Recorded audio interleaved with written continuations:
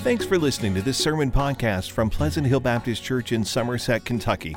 Please make sure to visit us online at phbcsomerset.com.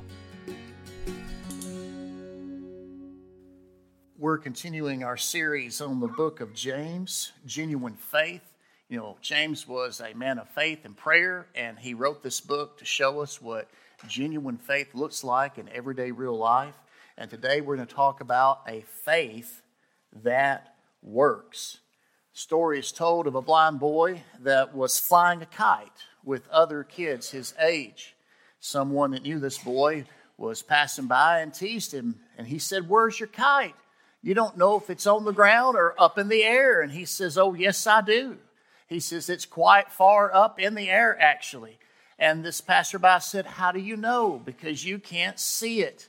And the boy said, "It's true, I can't see it, but I can feel the tug on the string."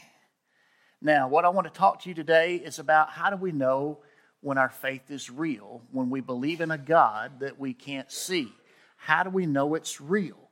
Have you ever thought about how you can be sure that your faith in Christ is real? How does your faith in Christ express itself? How does it work? Those are some of the questions we're going to explore today in this message.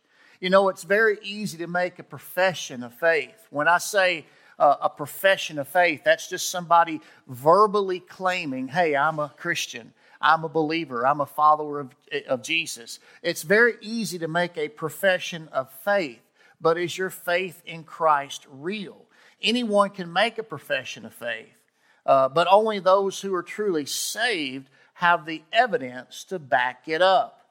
What's the difference between a professor of salvation, someone that claims to be a Christian, and a possessor of salvation, someone whose life has truly been changed? That's what we're going to talk about. What I want to say to you right off the bat is this: faith is more than words because it's accompanied by works. Let me say that again. Faith is more than words because it's accompanied by works. Someone said it this way: behavior is a reflection of what you really believe. Boy, isn't that true? Behavior is a reflection of what you really believe. Don't listen to what they say. Watch what they do. I want to go to Hebrews. It's right before the book of James, so it's not far. But I want to go to Hebrews chapter 6, because Hebrews chapter 6, the author of that letter was talking to Christians that he knew were really Christians, but he was concerned about some in their midst that may not be a Christian. And he has a word here that paints a picture that really shows us the distinction. He says in Hebrews 6, "For the ground that drinks the rain that often falls on it, and that produces vegetation useful to those for whom it's cultivated, receives a blessing from God."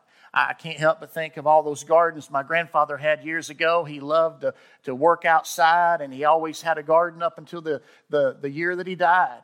And I mean, people would come, neighbors and people would come, and he would sell tomatoes and watermelons and all those things. But he loved working in his garden, and he was always out there in it. And I mean, it was cultivated. He nurtured it. There were no weeds to be found. I mean, he was in that garden. And here is a picture of a beautiful garden. And it says, look at this beautiful garden with all the vegetation. And it says the rain falls from heaven, and the earth takes it in. And look at this beautiful garden that's growing. Okay, that's one picture. But then look at what he says next there in Hebrews 6, verse 8. "But if it produces thorns and thistles, it is worthless and about to be cursed, and at the end will be burned." Even though we're speaking this way, dearly loved friends, in your case, we're confident of things that are better and that pertain to salvation. Now, Jesus used this kind of language to describe when the Word of God goes out. It's like a farmer or a gardener planting seed. He's sowing seed, right? And some landed here and there and yonder and so on. But it was the good soil that took the seed and it produced a crop, some 30, 60, 100-fold. And you and I, when we hear the Word of God, do we receive it? Do we believe it? do we live it out and obey it in faith and trust God to do what He says He promises to do? And if we do, then it's like this beautiful garden. The rain comes from heaven, the earth takes it in, and look at this beautiful crop. That's one picture. But what happens when the rain falls and the earth drinks it in and all you have is thorns and thistles? That's the difference between someone who's truly saved and someone who is not. And that's the picture that we get in the book of Hebrews. Now, I want to say this. The Bible recognizes no faith that does not lead to obedience, nor does it recognize any obedience that doesn't spring from faith. Those are two sides of the same coin. In other words, if you believe, then you obey. If you believe God's word, then you will obey it. You will live it. Let me show you what I'm talking about. Look, if you will, in Romans 1, verse 5 and 6. In Romans 1, 5 and 6, people always talk about, James and Paul and how they were different. I really think they served the same God and they preached the same gospel. And I want to show you how. Paul wrote this letter to the Romans, and this is my setup for James. But in Romans 1, verse 5 and 6, he's talking about Jesus Christ. He says, through Him we receive grace and apostleship to bring about the obedience of faith.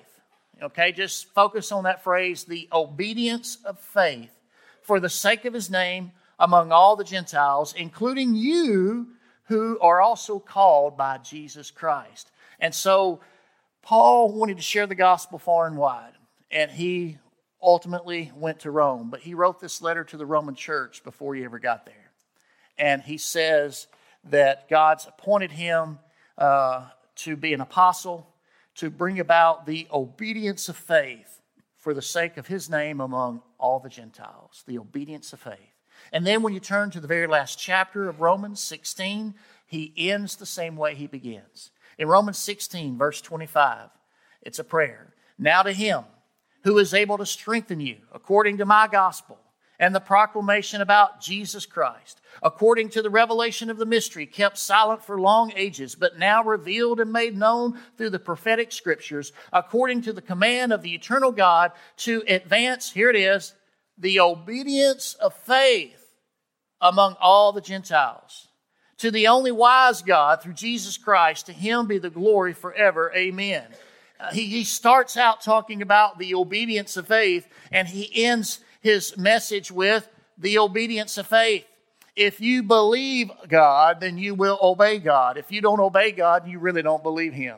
Let me illustrate that. One of my mentors in ministry, Patrick, he was my youth pastor once upon a time. And through the years, we kept in touch. And I remember one time I was talking to him about how do you minister to people that are doubting their salvation? He goes, let me tell you what I've learned. I said, okay.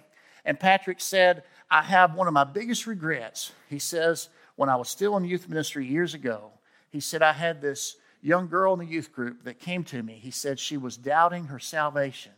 And he said, I did everything that I was taught and told to do as a good Southern Baptist. He said, I asked her, are you saved? Well, yeah. Did somebody take you through the plan of salvation? Yeah. Did you understand it? Yeah. Did you pray, to receive Christ? Yeah. Did you mean it? Went through all these questions. Did you mean it? Well, yeah. He said, after I went through all of that conversation, he says, I really didn't know what to say to her. I didn't know what to offer her. I didn't know how to help her. He said, I went back to the Word and I reminded her of the promises of God. Whosoever shall call upon the name of the Lord shall be saved. And I rooted her in the promises of God. He says, time went by and all of a sudden I realized the problem. She'd been having premarital sex and she was pregnant. Time bore that out. And he says, now I wish I could go back, because he said, here's what you've got to realize. Believe and obey go together. He said she did not have a belief problem. When I said, hey, do you believe that Jesus died on the cross for your sins? Yes. Do you believe He rose from the third day? Yes. Did someone share this news with you? Yes. Do you understand it? Yes. Did you ask the Lord to save you? Yes. Did you mean it? Yes. We don't have a belief problem. We have a obedience problem. And so he says, if I'd known then, what I know now, I would have said, okay, believing and trusting is not the issue. Is there an area of your life where you're not fully yielded to and obeying God? Because that's the issue. And that's the thing. If we believe God, then we will obey God. If we're not obeying God, then it shows us that we're walking in unbelief. And so, think about it this way. When you and I are out of fellowship with God, I don't believe we lose our salvation, but when we're out of fellowship with God, we're going to be uncomfortable. We're going to be uncomfortable because we're not right with Him, and we need to get right with Him and restore that fellowship. Well, James kind of is talking about this. I want to segue into James now. In James chapter 1, we looked about being a doer of the word and not just hearing only. Matter of fact, in James 1:21, he says, rid yourselves of all moral filth and the evil that is so prevalent. Humbly receive the implanted word which is able to save your souls, but be doers of the word and not hearers only, deceiving yourselves. See, James and Paul would agree, just because you hear the word of God and you nod your head and say amen and you believe it, that doesn't mean anything if you walk out these doors and you don't live it. James would say, if you're a hearer only and not a doer, then you're deceiving yourself. You're not fooling God. You're not fooling others. You're deceiving yourself thinking you're okay when you're not okay. And so today I want to talk about a faith that works. A true, genuine faith in God works itself out in everyday life, and a faith that works has evidence to support it. So let's examine that for a moment. Number one, let's distinguish real faith from meaningless talk. Let's distinguish real faith from meaningless talk. There in James 2, we'll begin in verse 14. James says, what good is it, my brothers and sisters, if someone claims to have faith, but does not have works? Can such faith save him? Okay? If we claim to have faith, but there's no evidence in our life to suggest that that is true, then does that kind of faith really save us? He says in verse 15, a very practical example. He says, if a brother or sister is without clothes and lacks daily food, and one of you says to them, go in peace, stay warm, and be well fed, but you don't give them what the body needs, what good is it? That's the second time he asked that. What good is it? In the same way, faith, if it doesn't have works, is dead by itself. In other words, faith without works is dead. I remember a Christian song years ago. I'm dating myself now. You might have grown up during the 80s and 90s if you remember a Christian rock group called Third Day from Georgia. And they had a song called Did You Mean It? And the lyrics to the song go like this. There was a time in your life when you wanted the pain to leave. There were tears in your eyes. You were down on your knees asking forgiveness, said you would do anything, but did you mean it? And then the pain went away. But did you thank your Lord? You went your own way, kept sinning even more. You said that someday, said you'd do anything, but did you mean it? The chorus says, and I know you know the difference between a promise and a lie. And I know you know the difference between what is wrong and right. I know you said you gave it all to Jesus Christ. You said that someday, said you'd do anything, but did you mean it? There was a time in your life when you were so afraid nothing could go right. You got on your knees and prayed. You said that someday you would do anything, but did you mean it? And then it ends. Now the time has come to make your promise true, but you sit around after all He's done for you. You need forgiveness. You don't do anything. You didn't mean it. You know, when it comes to professing faith in Christ, anybody can do that. But did you mean it? Is there evidence in your life that demonstrates that faith in Christ was real and true? Notice the questions that the Scripture raises in verses 14 through 17. What good is it if someone claims to have faith but doesn't have works? Can such faith save him? If someone says, hey, be well fed, do this, be blessed, whatever, but they don't do anything, what good is it? We're not talking about talking the good talk. We're talking about walking the good walk. Amen? And that's what it's all about. Faith without action is dead. And if you want to know why churches today are struggling across our land, it's because a lot of people claim to know Christ, but they didn't really mean it, and they weren't actually changed. They made a profession of faith, but there's no evidence to back it up, and they have a dead faith. Faith without works is dead. Well, faith that works has evidence to support it. There's a difference, as we just said, between real faith and meaningless talk. Now let's determine what makes faith real. What makes faith real? Look, if you will, in James 2, verse 18. It's almost like he anticipates somebody trying to argue. He says, but someone will say, you have faith, and I have works. Show me your faith without works, and I will show you faith by my works. You shudder that God is one. Good. Even the demons believe, and they shudder. Senseless person, are you willing to learn that faith without works is useless? And so much print has been devoted through the years. You know, what's the difference between what Paul said, we're justified by faith, and what James says, and they pit them against each other as if they're saying two different things. They're saying the same message, but one is emphasizing faith, which is Paul, and James is emphasizing works, which is true. Your faith works. And if your faith is real and it's genuine, then it's going to make a difference in your life, and the evidence will be there to prove it. And so here you have two people. You have faith and I have works. But he says, I will show you faith without works. That's dead.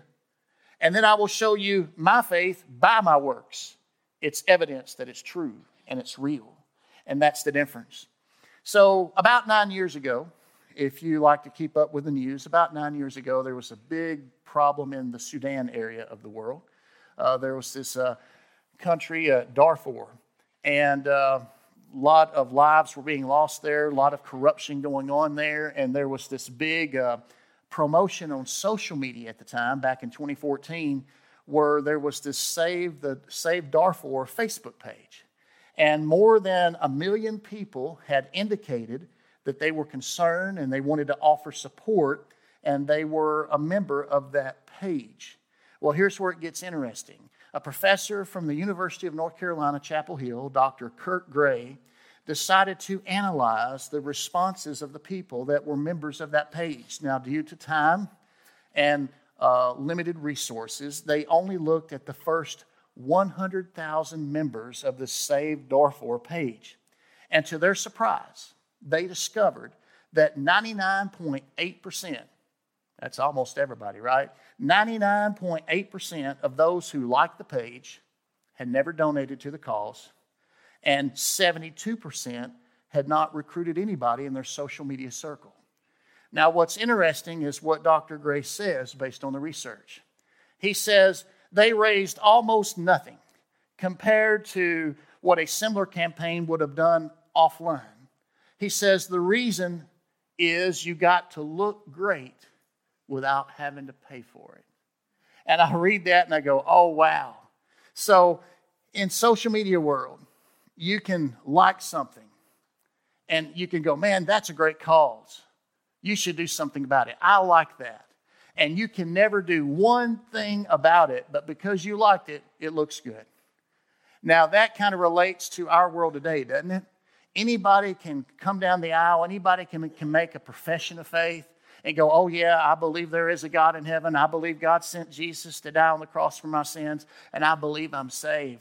And yet if they walk out here and they did not humbly receive the word of God, they weren't truly born again, and they go out and they live the same way they always have, who's deceived?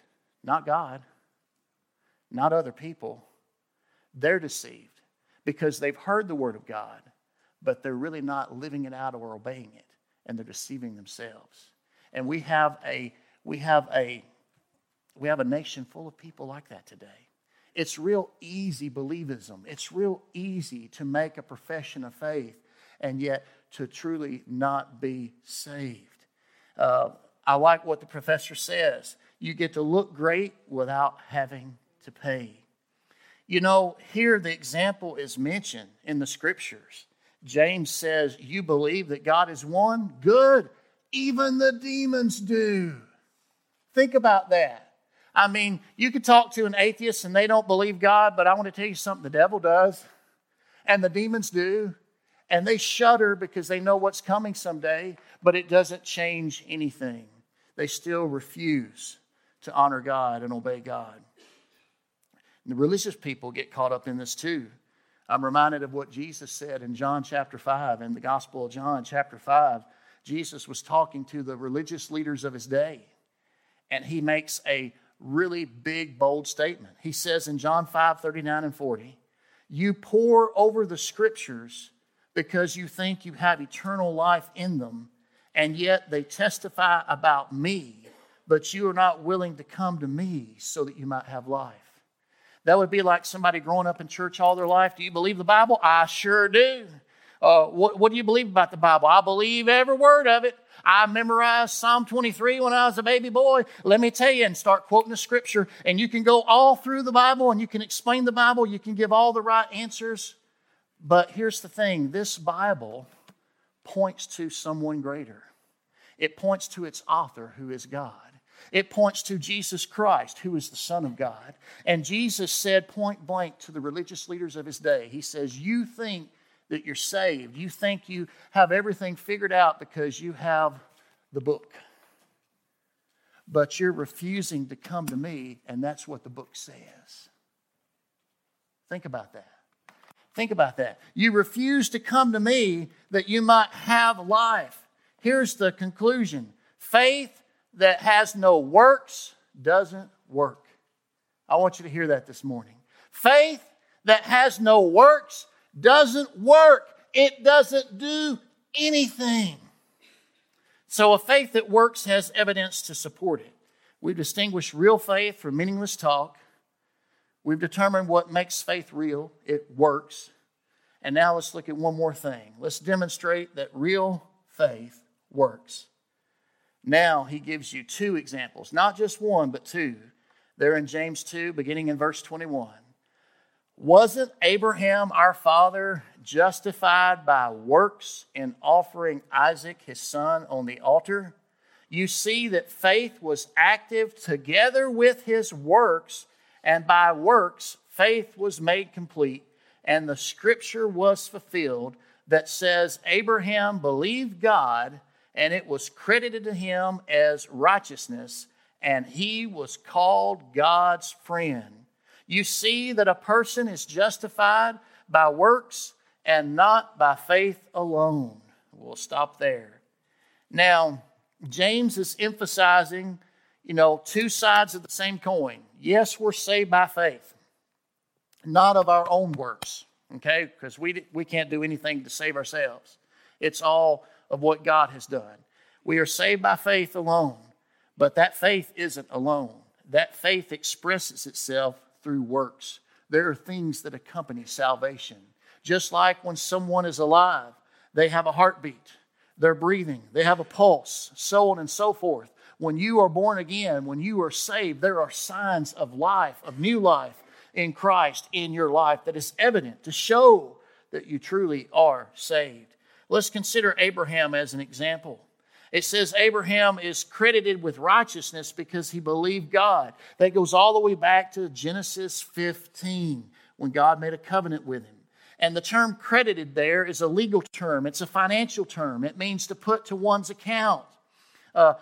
Abraham didn't work for this righteousness. He received it as a gift from God, and he was declared righteous by his faith in God. He believed God's promise. He took him at his word. I like what Warren Wiersbe says. He says, how can you tell if a person's justified by faith if this transaction takes place between the sinner and God privately? That's a good point. How do I know that someone's saved when this is something between you and God and it happens underneath the skin? We can't see it, and it's a personal, decision. It's done privately. How can we know? He says Abraham's example answers the question. The justified person has a changed life and obeys God's will. his faith is demonstrated by his works.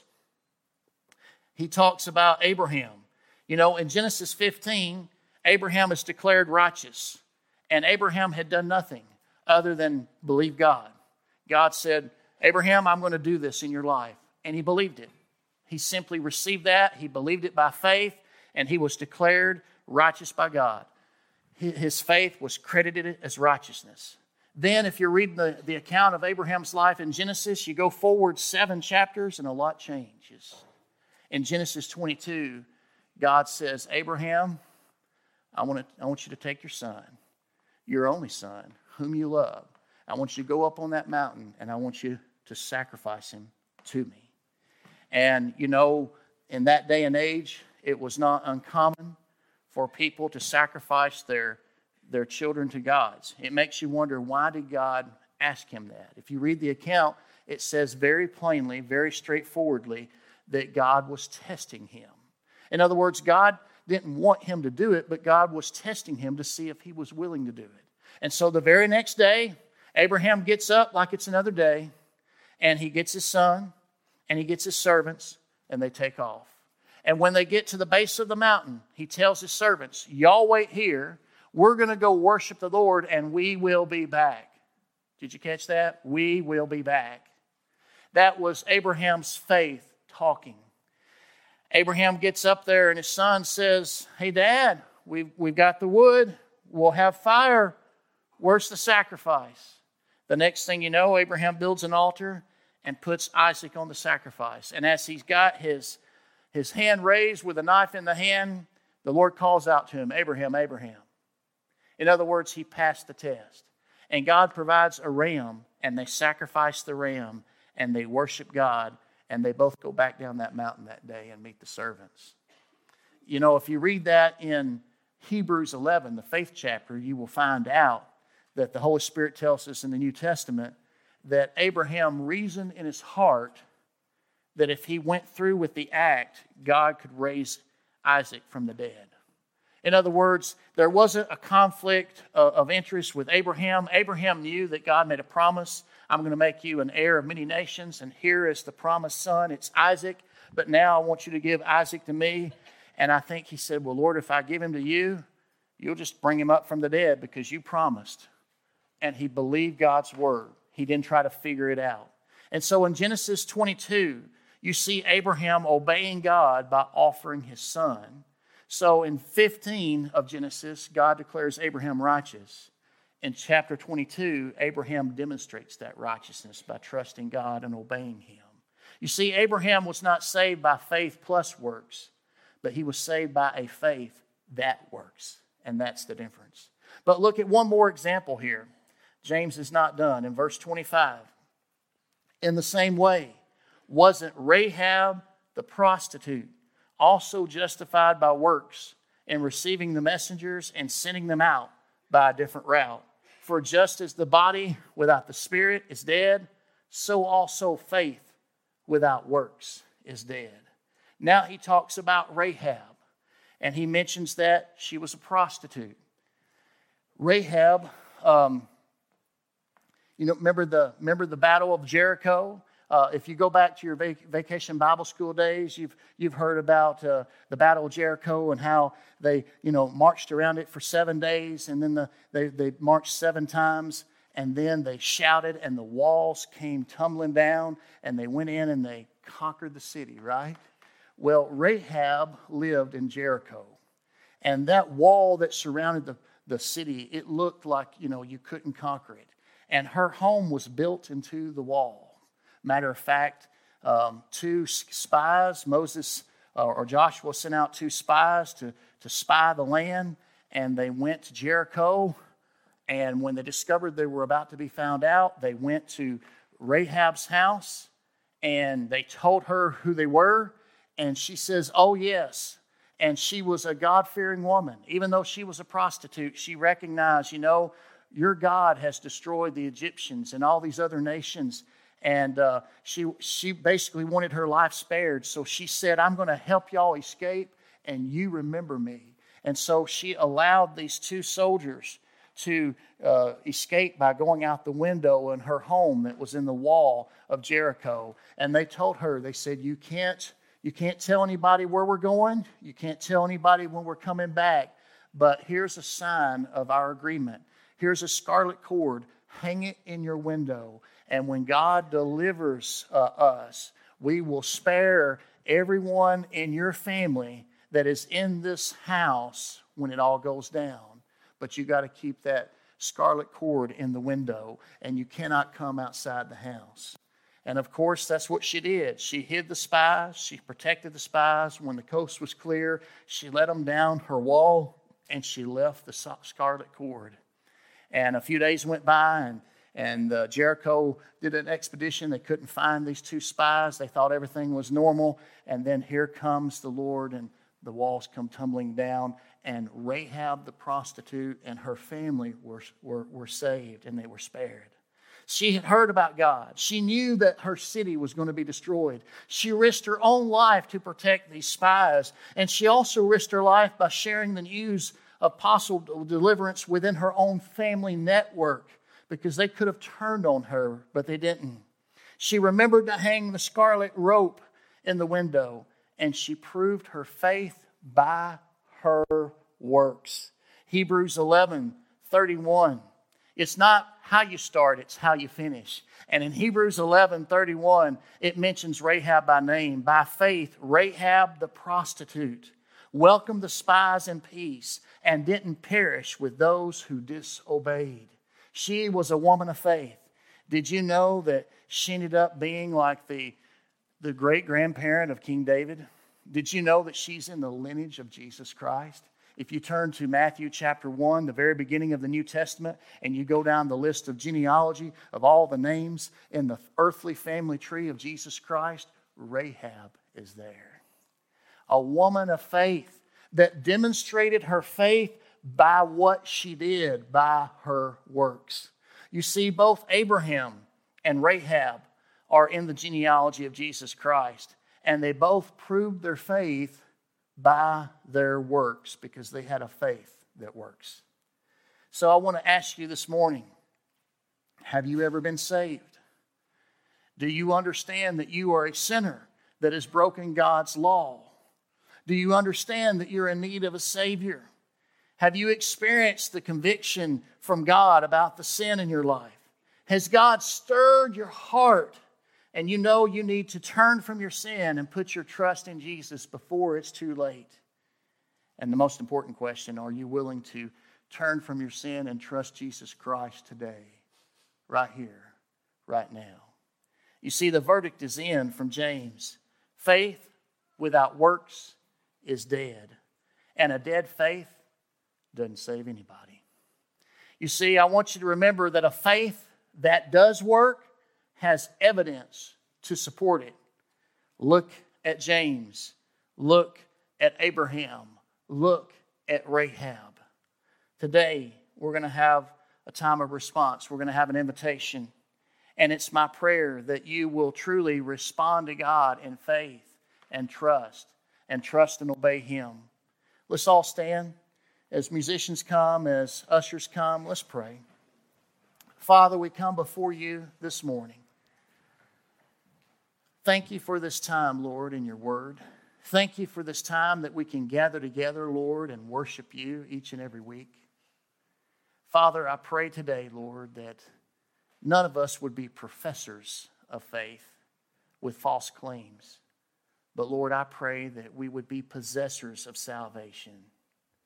Lord, that we have something that you have done in our lives. And Lord, we're truly grateful for your grace.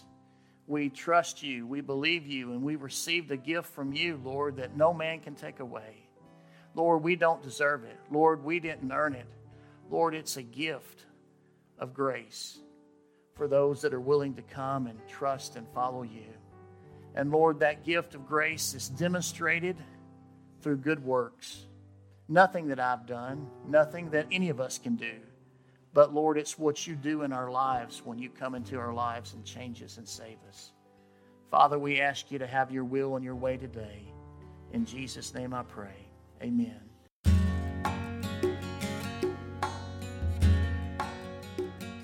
Thanks for listening to this sermon podcast from Pleasant Hill Baptist Church. To learn more about the church, find out meeting times, or learn how to contact the pastor, please visit phbcsomerset.com.